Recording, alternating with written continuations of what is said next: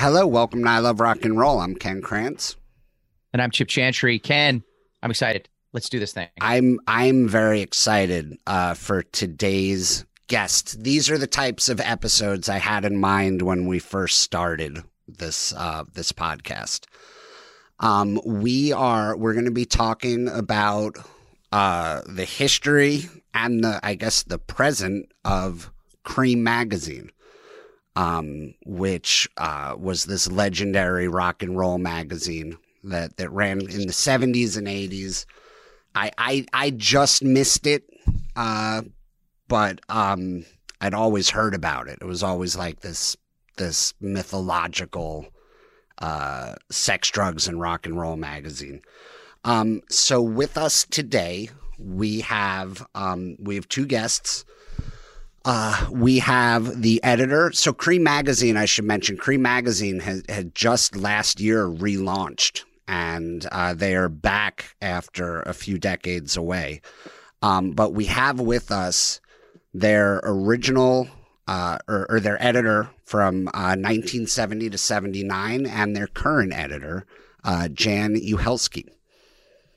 Well, I'm not the head editor, but I'm part of a consortium of editors and Brain Trust. So I'm the editorial advisor. But I'm there. I'm quality control, and I actually do a lot as well. But there are other brains working here. Very sick brains. It's my fault for not Googling the word emeritus. Did I even pronounce that right?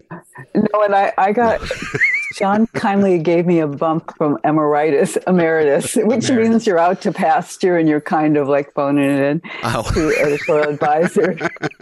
I just couldn't keep my hands out of it. You know, it's been Actually, my baby. Jen, I think it's editorial director in the new issue. So I think you and Dave Carney are co-editorial directors. Okay, that's better. Thank you. Thank you again. Look at that. We're breaking news. You just got a promotion. You didn't even know. That's right. And our other guest is Creem Magazine's CEO, John Martin. Happy to be here. Thank you so much for doing this. It says here you got your start. You were at Vice Magazine for a long time. Yeah, I was at Vice from 2002 to 2021. So kind of saw the roller coaster ride of it from a magazine to digital entities to television shows and networks, all, running the gamut, which, there's some similarities to what we want to do at Creem. There's also some wild differences for what we want to be doing at Creem. But, it's funny when I saw the documentary, the Creem documentary, I'm 43 right now, and I saw the Creem documentary when I was 41.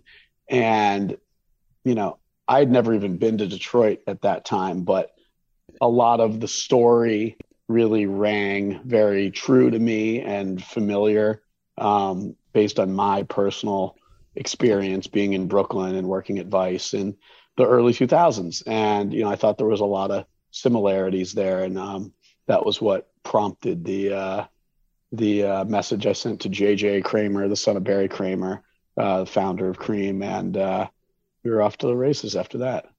Right. Yeah, I should mention, so the documentary you're talking about, there's a 2019 documentary called Creem, America's Only Rock and Roll Magazine. And Jan, you wrote the documentary? I was a co-writer with Scott Crawford, and I was a co-producer with JJ. And I put the two of them together because JJ had this awful idea to leave his job as head counsel for Abercrombie and Fitch to go pick up where his dad left off and to republish Creem. And I had been back to Detroit. I no longer live in Detroit. And I had a breakfast with his mother, and I said, "Oh, it's a terrible idea, but I've got a really good idea." I have a gentleman, Scott Crawford, I used to work with, and he bugs me all the time about making a Creem documentary. I bet they'd get along. So it was like, one of those pancake breakfasts that actually a great idea came out of. So they started working together, and then they kept calling me all the time, like, what about this? Like, how do we get this person? So in the end, they just brought me on as the third partner. So the three of us did it. They're majority partners, and I'm like, again, like quality control and one of the partners. But I wanted to really make sure we told the story that really happened, and you had to be there, to recreate the Lesterites or the whole ethos of we don't give a fuck kind of mentality that we had. So I think we did a really good job, but honestly, like I said, it was a long, hard road getting there and getting everybody right, or having people remember things that were almost 50 years ago. Yeah, 50 years ago. And it sounds like under the influence of many different substances. So many cheap substances at that point. We weren't paid great. Like we used to get $22.50 a week if we got paid. So honestly, cheap booze and cheap drugs. So okay, that's a question that I have because and by the way, I love the documentary. Also 75 minutes long, an hour and 15 minutes in and out, and you told the entire story. It's like no offense to Creem Magazine or anything else. I don't need a 6-part documentary on it. It was so concise, and you hit, just so many. I think it walked everybody through it so well. So it was a great documentary. One of the questions I had was there was talk about, everybody got paid $5 a week. And, that there was that line thrown out there. And then what you just said about the 22, how did you guys make a living? Like, was it just obviously we can talk about that, the farmhouse you were living at, it was sort of a bed, a room and board situation, but how were you guys getting by with that little money? Well, there's that quaint little like living situation in the late 60s and early 70s communes. Mm-hmm. And it was a commune, really. I mean, we weren't a cult, but that was the only way we could do it. So we had, over the years, we lived in downtown Detroit. I didn't live there. I still was living with my parents because I was still a teenager. And then we moved to the farm, which was way rural. It was scary rural. And then we moved to like the posh suburb. But at every time, part of our salary was that we had housing, and Barry Kramer would give us money for food too. So that was it. Because there really were times that we did not get paid, but we did actually have food. So that was something. So it was yeah, that's true. It reminded me, there's allusions to this in the documentary, but it almost felt like the magazine had a similar trajectory as an actual rock band.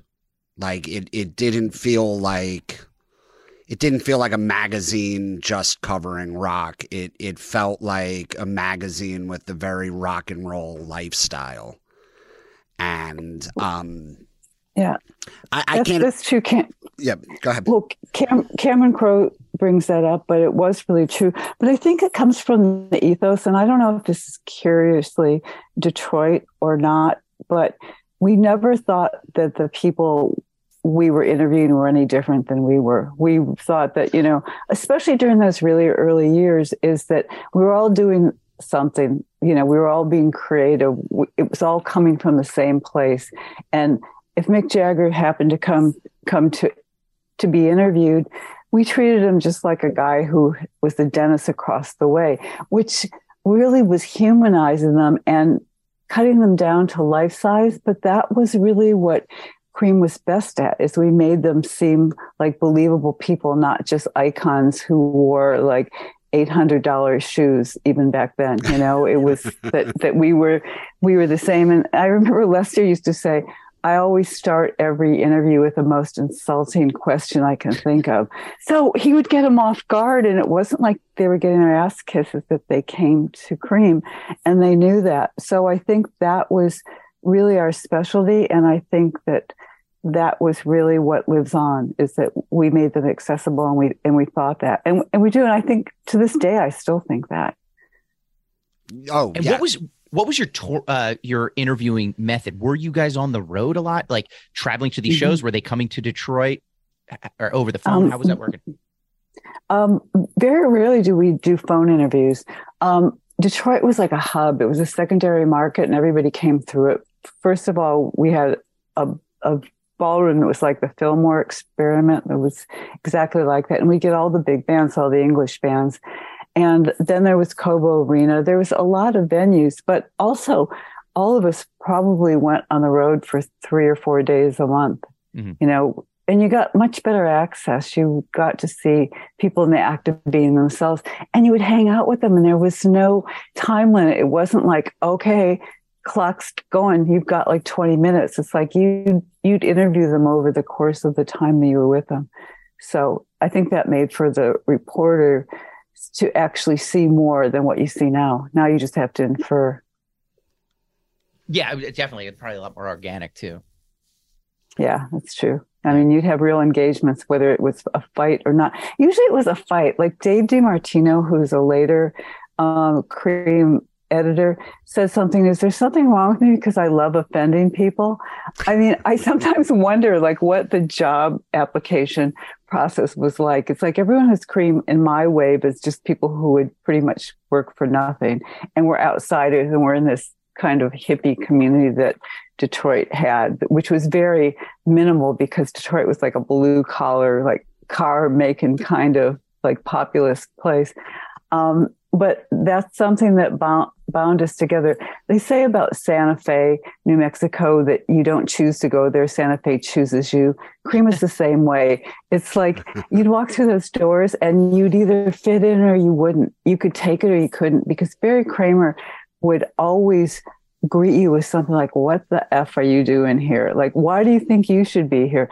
And you'd have to have the proper response. Like you had to just not let it bother you. So it really was trial by fire. Like now, like if you go on the road with Metallica, they're the same way. It's that same kind of outsider mentality, and you're kind of cutting it down to the people that you know are going to survive with you. Like you're all on this pirate ship together, and that was it. Cream was a pirate ship, and it still is. I mean, this version of Cream is uncannily similar, except that they all look like insiders where we all look like outsiders.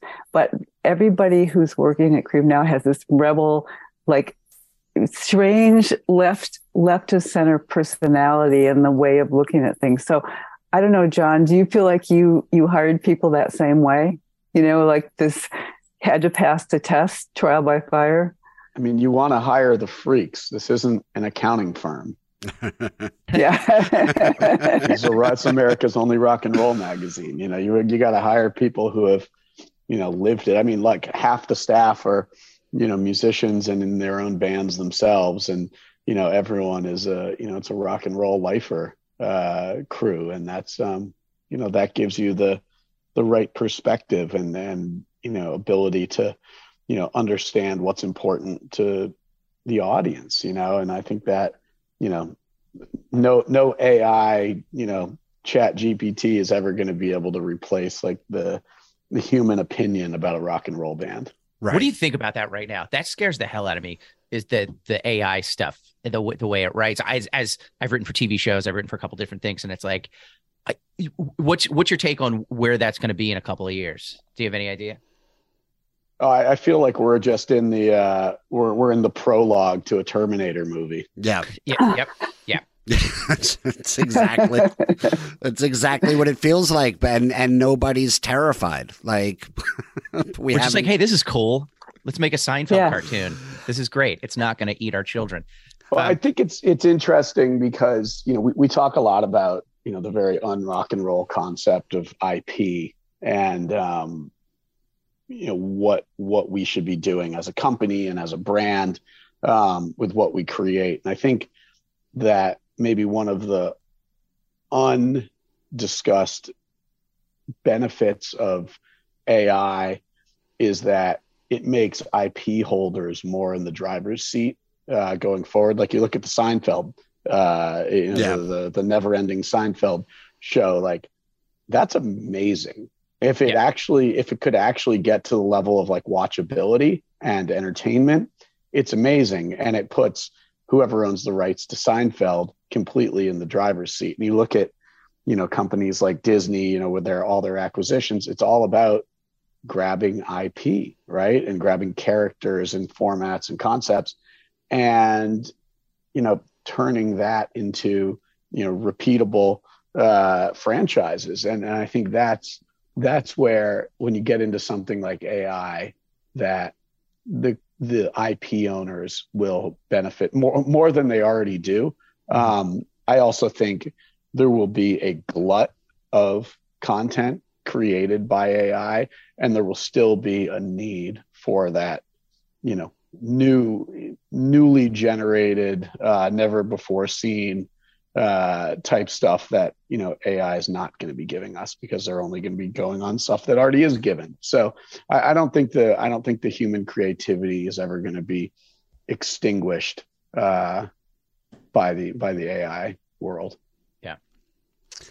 Jan, I want to speak on something you just said when you were talking about the new Cream magazine, because you guys were nice enough to send over a login for me so we can go in and look at it.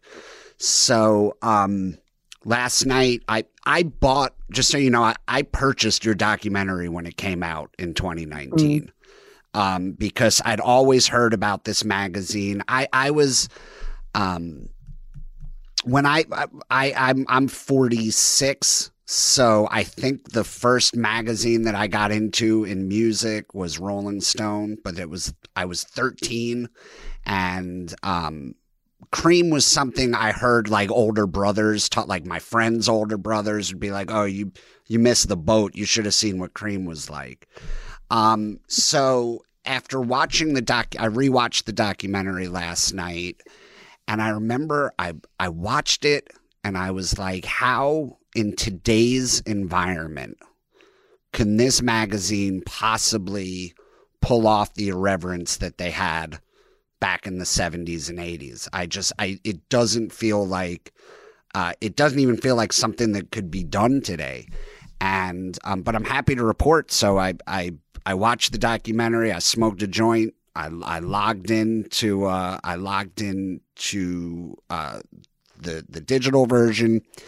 And the first issue I looked at, you guys had an interview with John Hinckley Jr.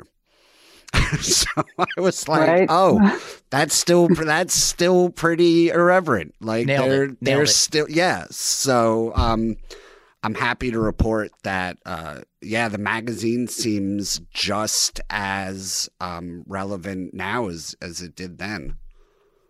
And John, can you talk a little bit about where people can get it and the form, because it's a couple different forms right now that you can get Cream magazine. Yeah, so you can either read the physical magazine or you can read a digital version of it on cream.com. What the John Hinckley article that you mentioned was part of a suite of digital content that we did from when we announced our return and started taking orders for print subscriptions up until when the magazine came out.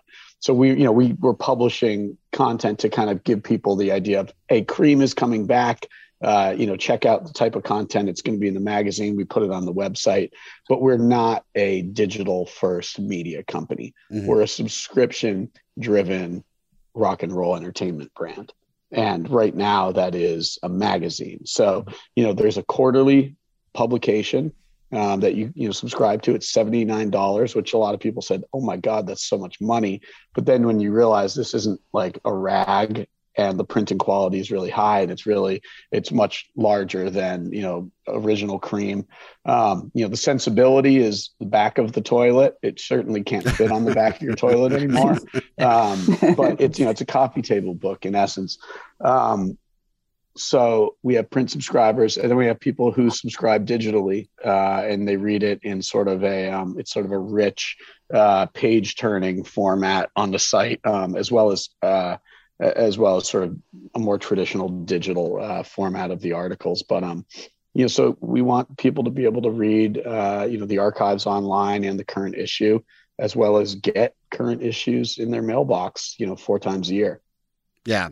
Yeah, it looks, I haven't seen the print edition obviously, but even the digital is laid out so great and easy to maneuver.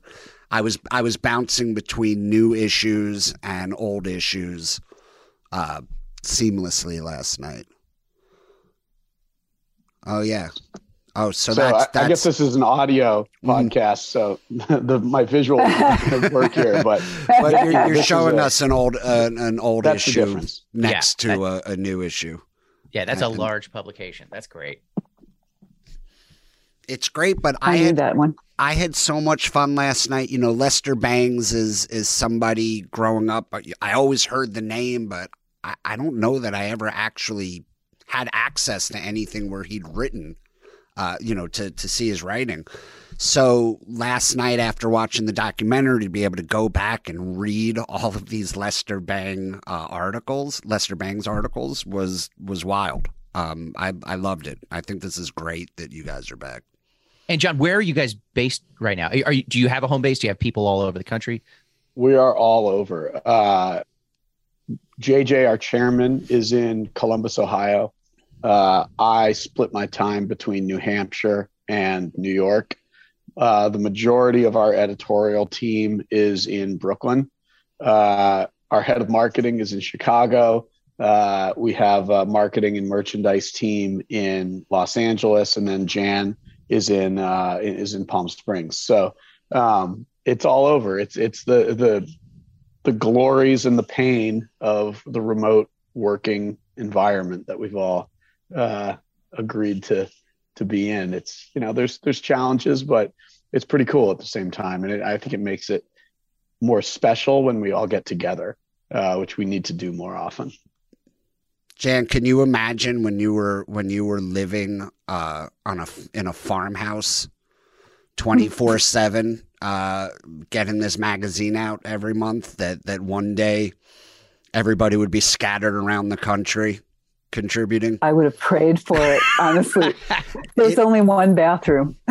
So it was like, you said something you said something in the documentary that the bathroom was on the second floor, and that Barry, who owned the magazine, his bedroom was right next to the bathroom. And you talk about a 24/7 work environment where the whole staff lived on this farmhouse. It seemed like everybody was either dating or sleeping with each other. It seemed very incestuous.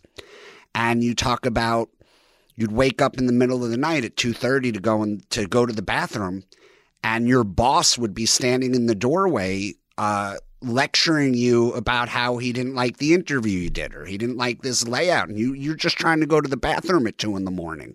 I know. And you think you could go back to sleep after that? You could not. So honestly, I'm not going to say it was an abusive relationship, but you knew that Barry, who was like the king of the hill, was going to do that at a certain point. I remember when the movie editor had quit, and it was about 11:30 at night, and I was asleep, and I hear this whoosh of air.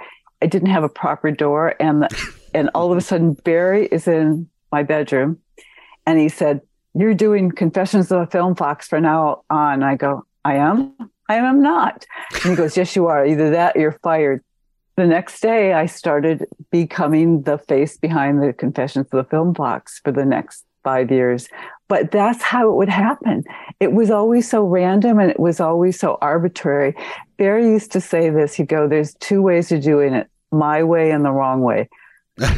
So, but again, back to even making the documentary, I mean, there were fistfights all the time.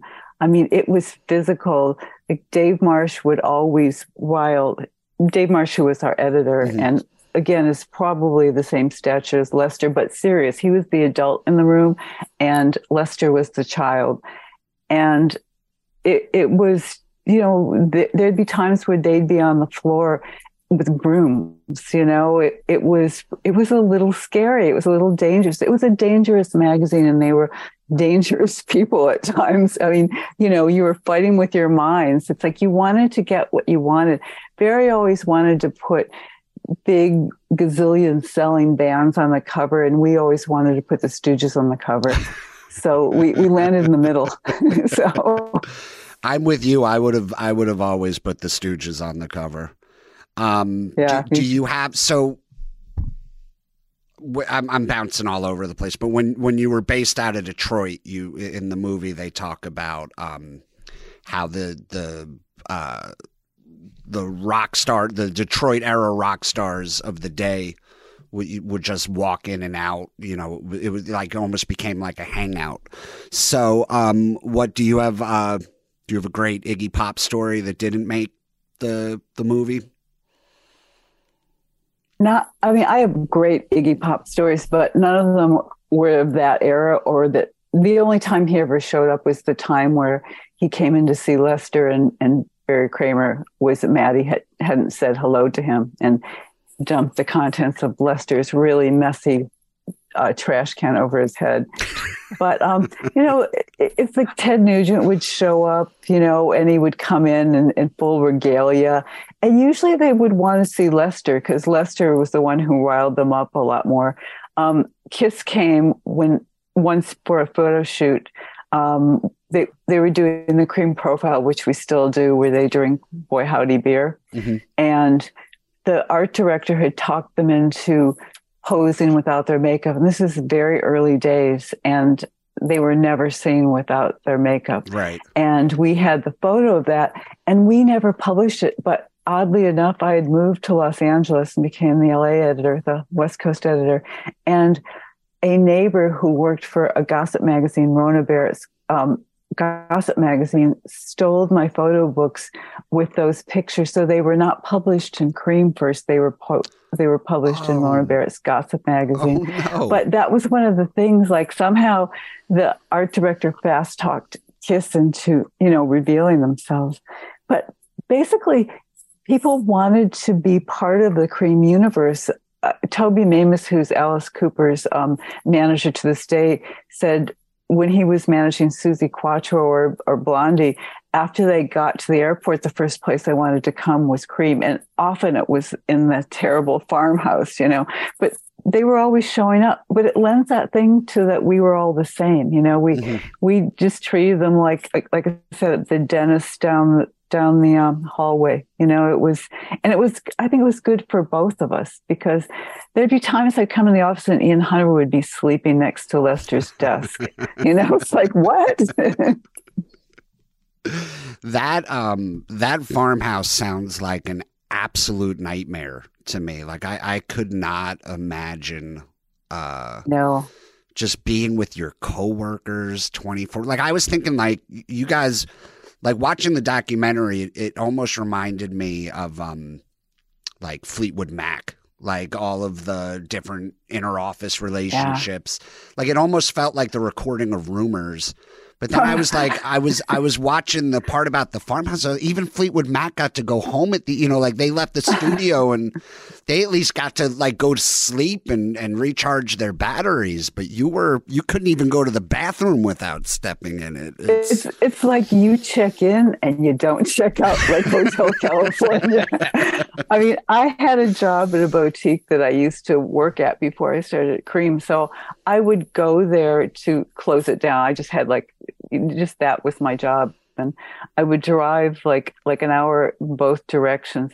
And the only good part about that is because we were all so poor that I would bring back jeans and clothes for everybody. Okay. I did not pay for them. But it was, that was the only out. And then when we would go places, I had a car, and I think Charlie Oranger, the art director, had a car, and maybe Roberta Kruger had a car. So I was always taking people places because there were only 3 cars between all of those people too. So we would go places together, like we'd go see like Fleetwood Mac. I mean, it was like we were en masse and go to movies together. We'd go to Taco Bell together. So you really nailed it when you said that. We never got to be alone. Yeah, so. I can't even imagine. Chip and I are both stand-up comedians. So we're alone constantly. Yeah, to me, that's sort of like I couldn't imagine being on a farmhouse in the middle of nowhere, surrounded by other comedians 24/7. I know. It's part of what I love is that I'm alone most of the time. I do now, but then I think what happened is it got very competitive. Like, think about if you're in like a showcase with a lot of other comedians and you're trying to best each other. We were all trying to do better than the other person. I mean, it was a really high standard. It's I've been in work environments like that. I worked for my parents at one point, and my stepfather is we get along great now, but when I worked for him, it was brutal. I think he had the same philosophy of like, let me create as much chaos as I can, because that then we can see who can step up to the plate. You know, I think he believed that like great things come out of chaos, and I think they can. I think Cream Magazine sort of proved that, but it's not sustainable. Well, it's funny because what it does is it spilled over to the way we interviewed people. And to this day, like when we're talking about features and things that I do, I always say in the editorial meetings, it's Jan against the rock stars, because I will argue with them. It's like the Iggy Pop story that I didn't tell is I was at his house in Florida and I was interviewing him, and he was remembering something. But since I quasi grew up with him, I've known him since I was 15.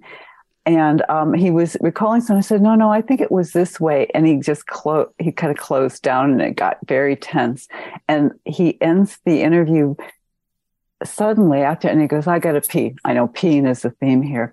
And I go, okay, fine, I'll wait here. No, he actually unzips, he takes out his dick and he pees maybe 6 inches from my foot. And I say to myself, oh yeah, this is probably the last interview I'm ever going to have with him. And it turned out to be that was true.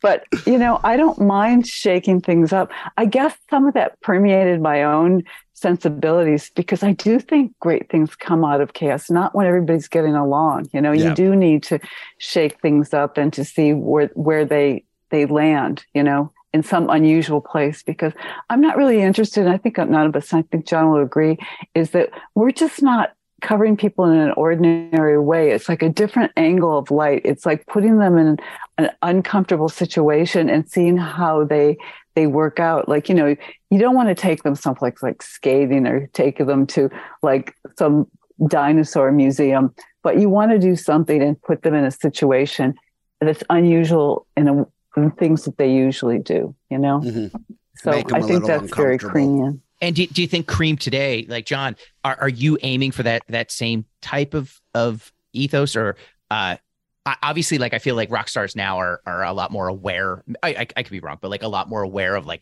the way they look, the way they come off. Are you trying for that same angle, or do you have to approach it differently now?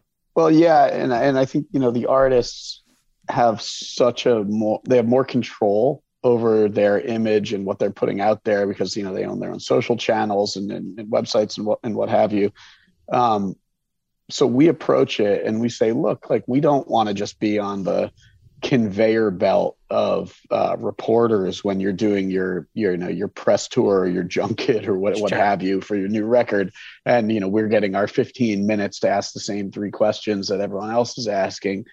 We're not interested. And if that's what's on offer from the PR team, we say it's a pass. We say, look, we want to do something that's a little more interesting and maybe gets people out of their comfort zone a little bit. And, some artists are not super into that and they're hyper control freaks, and some are in on it and they get it. And they're like, yes, I get it. This is why I would want to do something with Cream, because it's going to be different than what I'm going to get anywhere else. And that's what we're going for. And, that's what, quite frankly, the audience wants, because, we don't want to just put out content that can be seen or read anywhere else. It should feel like it should be in Cream. It should have a point of view. It should have some personality. It shouldn't just be regurgitated press releases. Yeah. And are you focusing on, rock and roll, hard rock? Is that what you're doing? Obviously, the landscape is very different today. Are you going out to different genres, or are you focusing on rock and roll? I mean, it's still America's only rock and roll magazine. There are some, outliers. You might see, in one of the last issues we had Micaiah McCraven in there. You'll see some that aren't like traditional, three dudes with guitars and drums, but this is a rock and roll magazine, and the business is really, betting that the pendulum is swinging back to rock and roll right now. I think it is. Mm-hmm. And we've said that, when in the first era of Cream, rock and roll was still pretty young, right? Mm-hmm. Like it was really only, 20 years old, 25 years old at that point. And so there was a lot, it was more monolithic culturally than it is now. And in the years since then, it's splintered into all these subgenres and micro niches. So you feel that rock and roll is not big anymore, but it actually is. It's just, there's a lot of smaller groups that are out there all doing their own thing.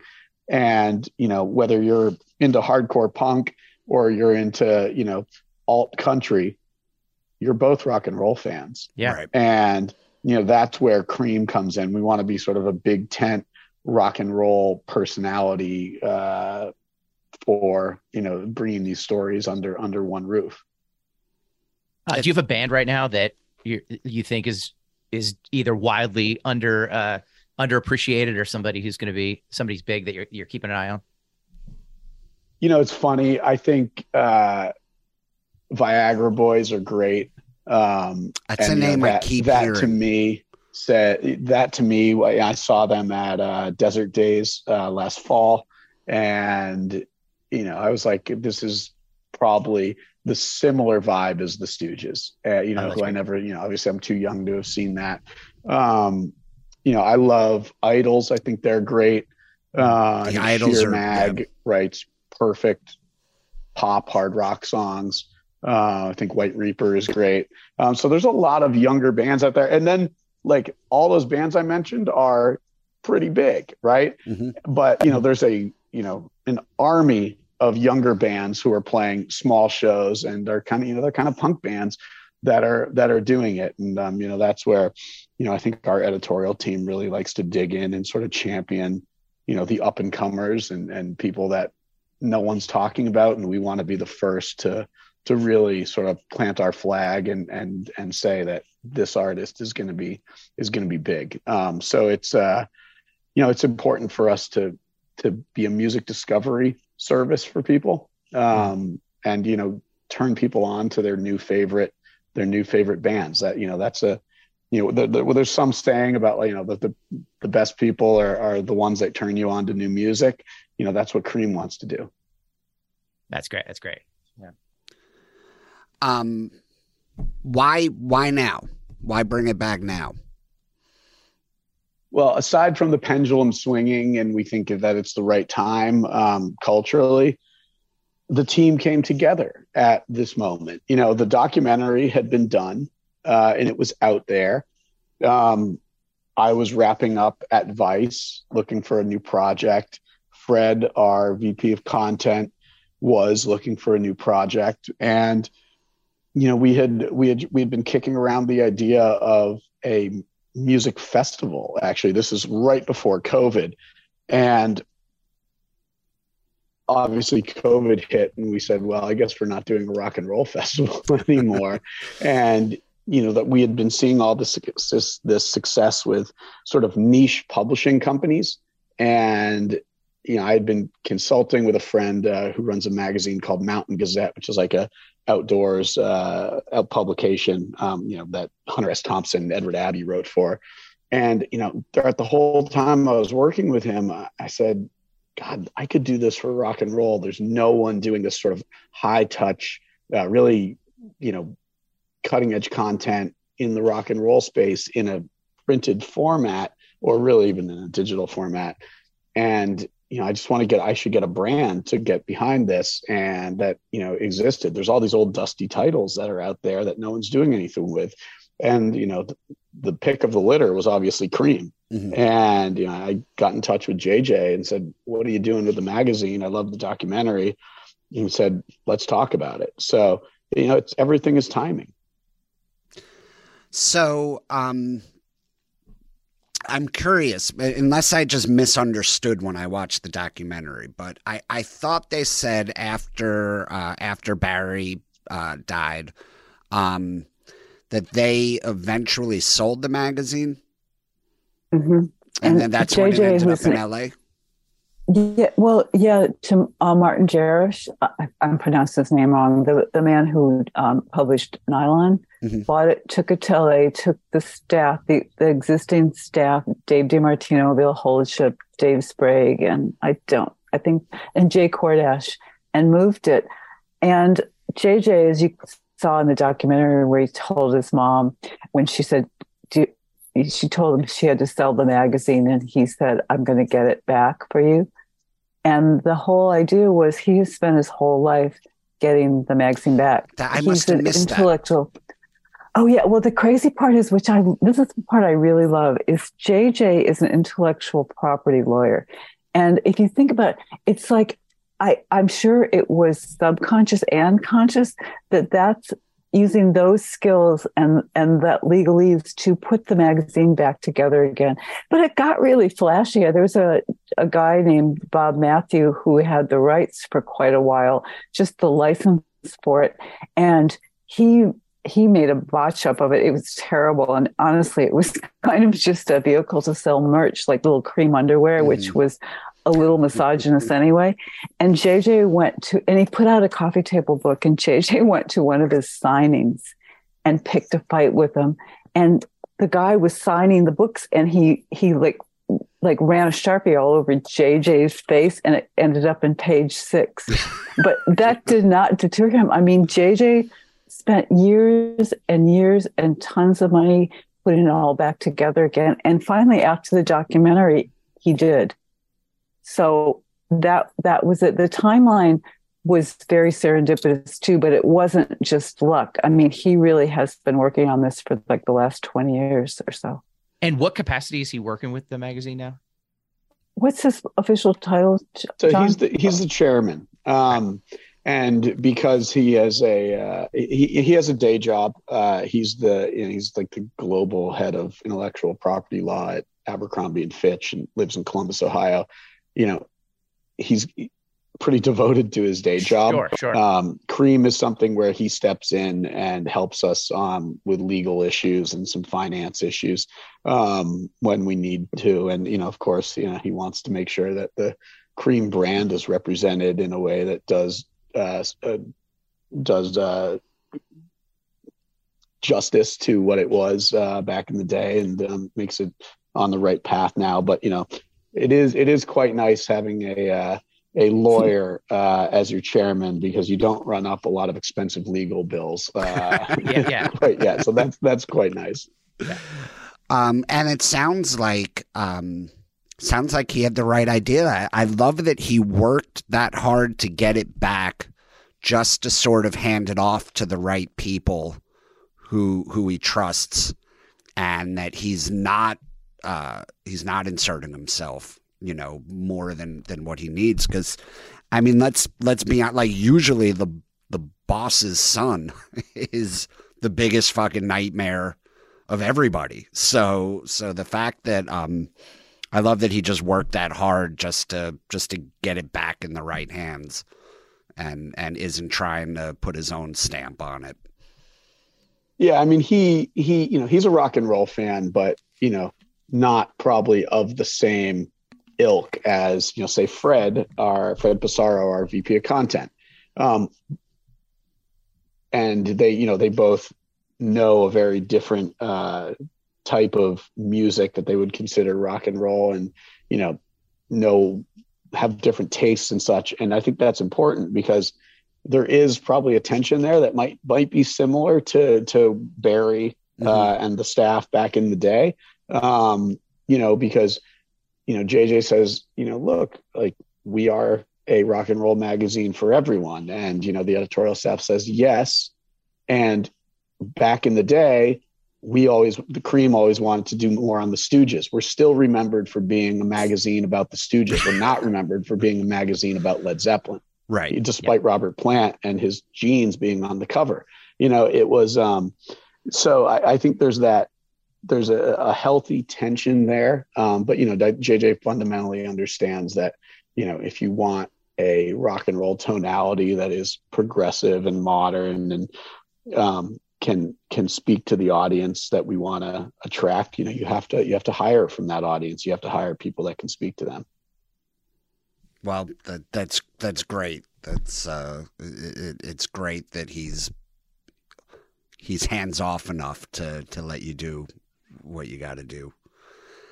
I mean, he's a hands-on at times, and it can be really annoying. But you know, there are you know. But overall, I think it's a good dynamic. You know, and I think that it's funny because there's so many little things that go into making a magazine, and no one can catch everything, right?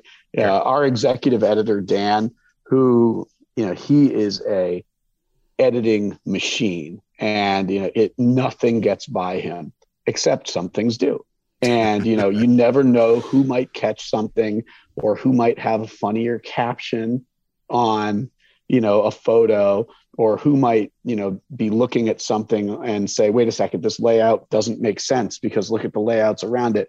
So, you know, a magazine, I think the best versions of it, you know, they're representations of the people that make them.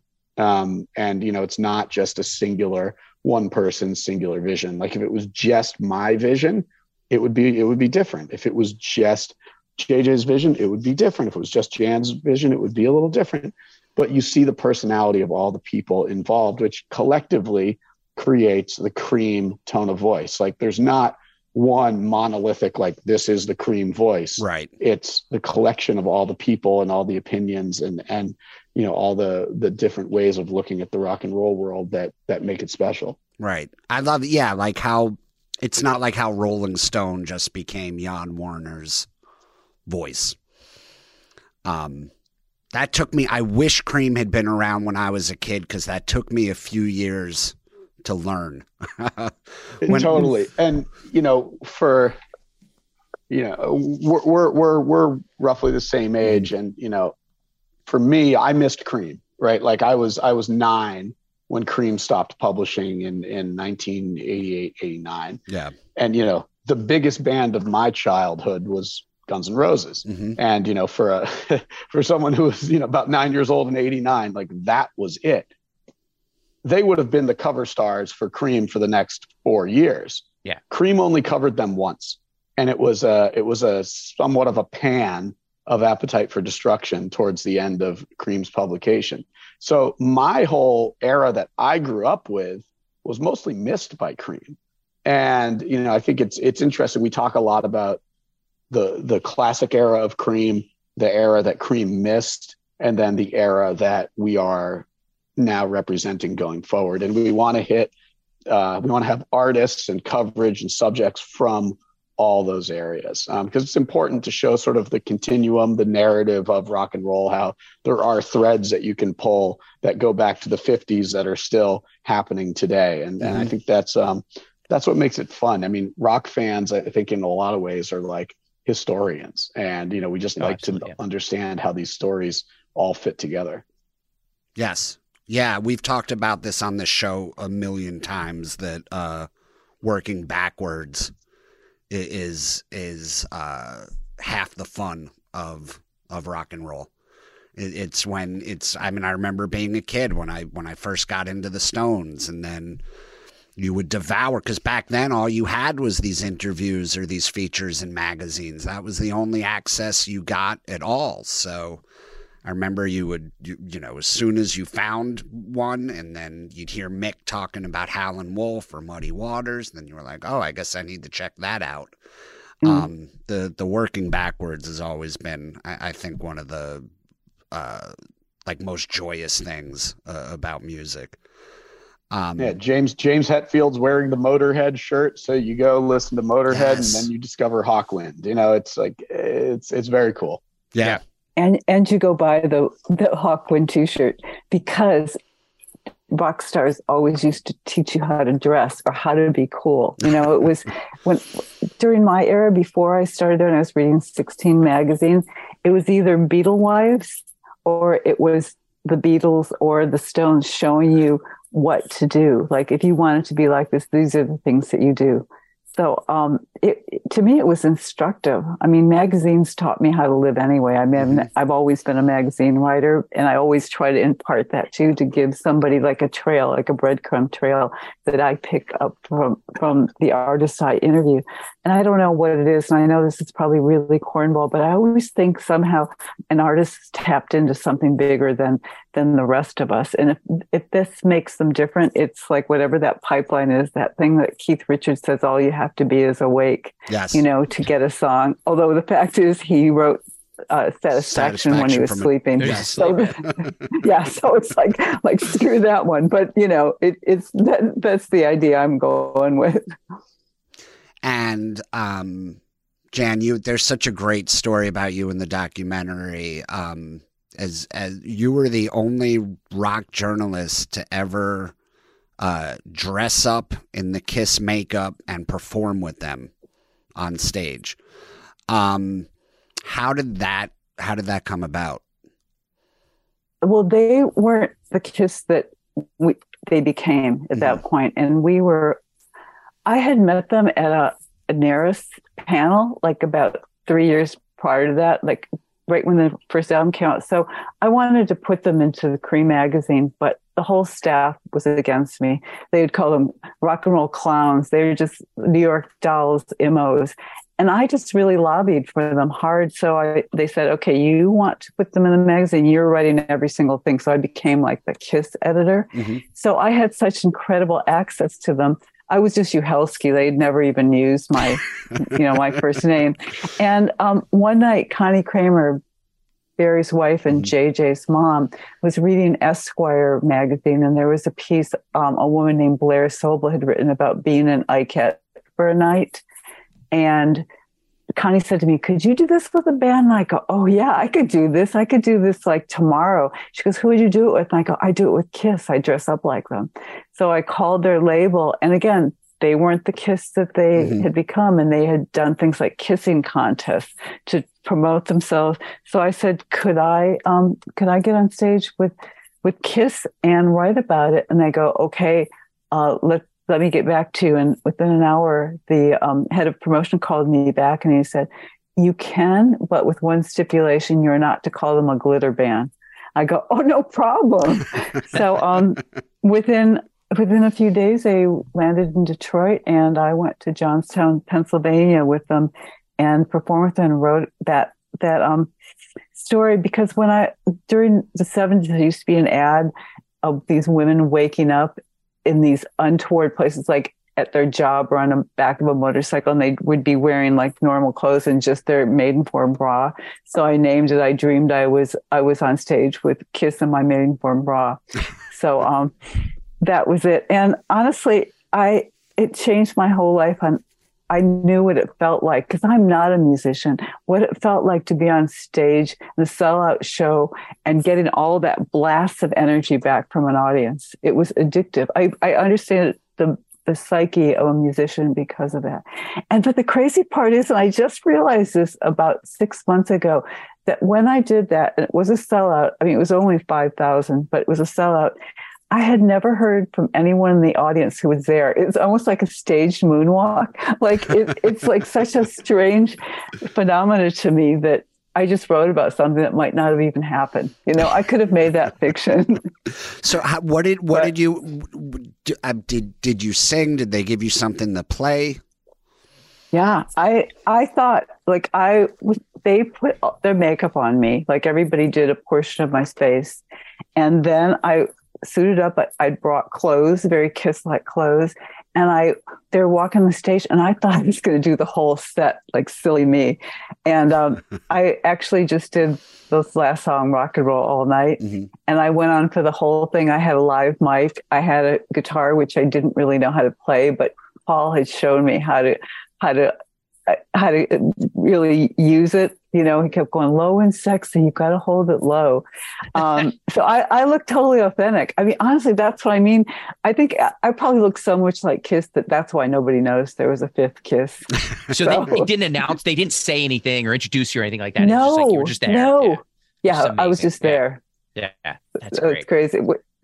And that Funny really to does me. probably give you a little bit, I would assume a little bit more, like you were saying, like you got to feel that. So you got to look through their eyes a little bit more, as much as you wanted to make them just like you. I'm sure maybe your writing, you had that it feeling. did. So, yeah.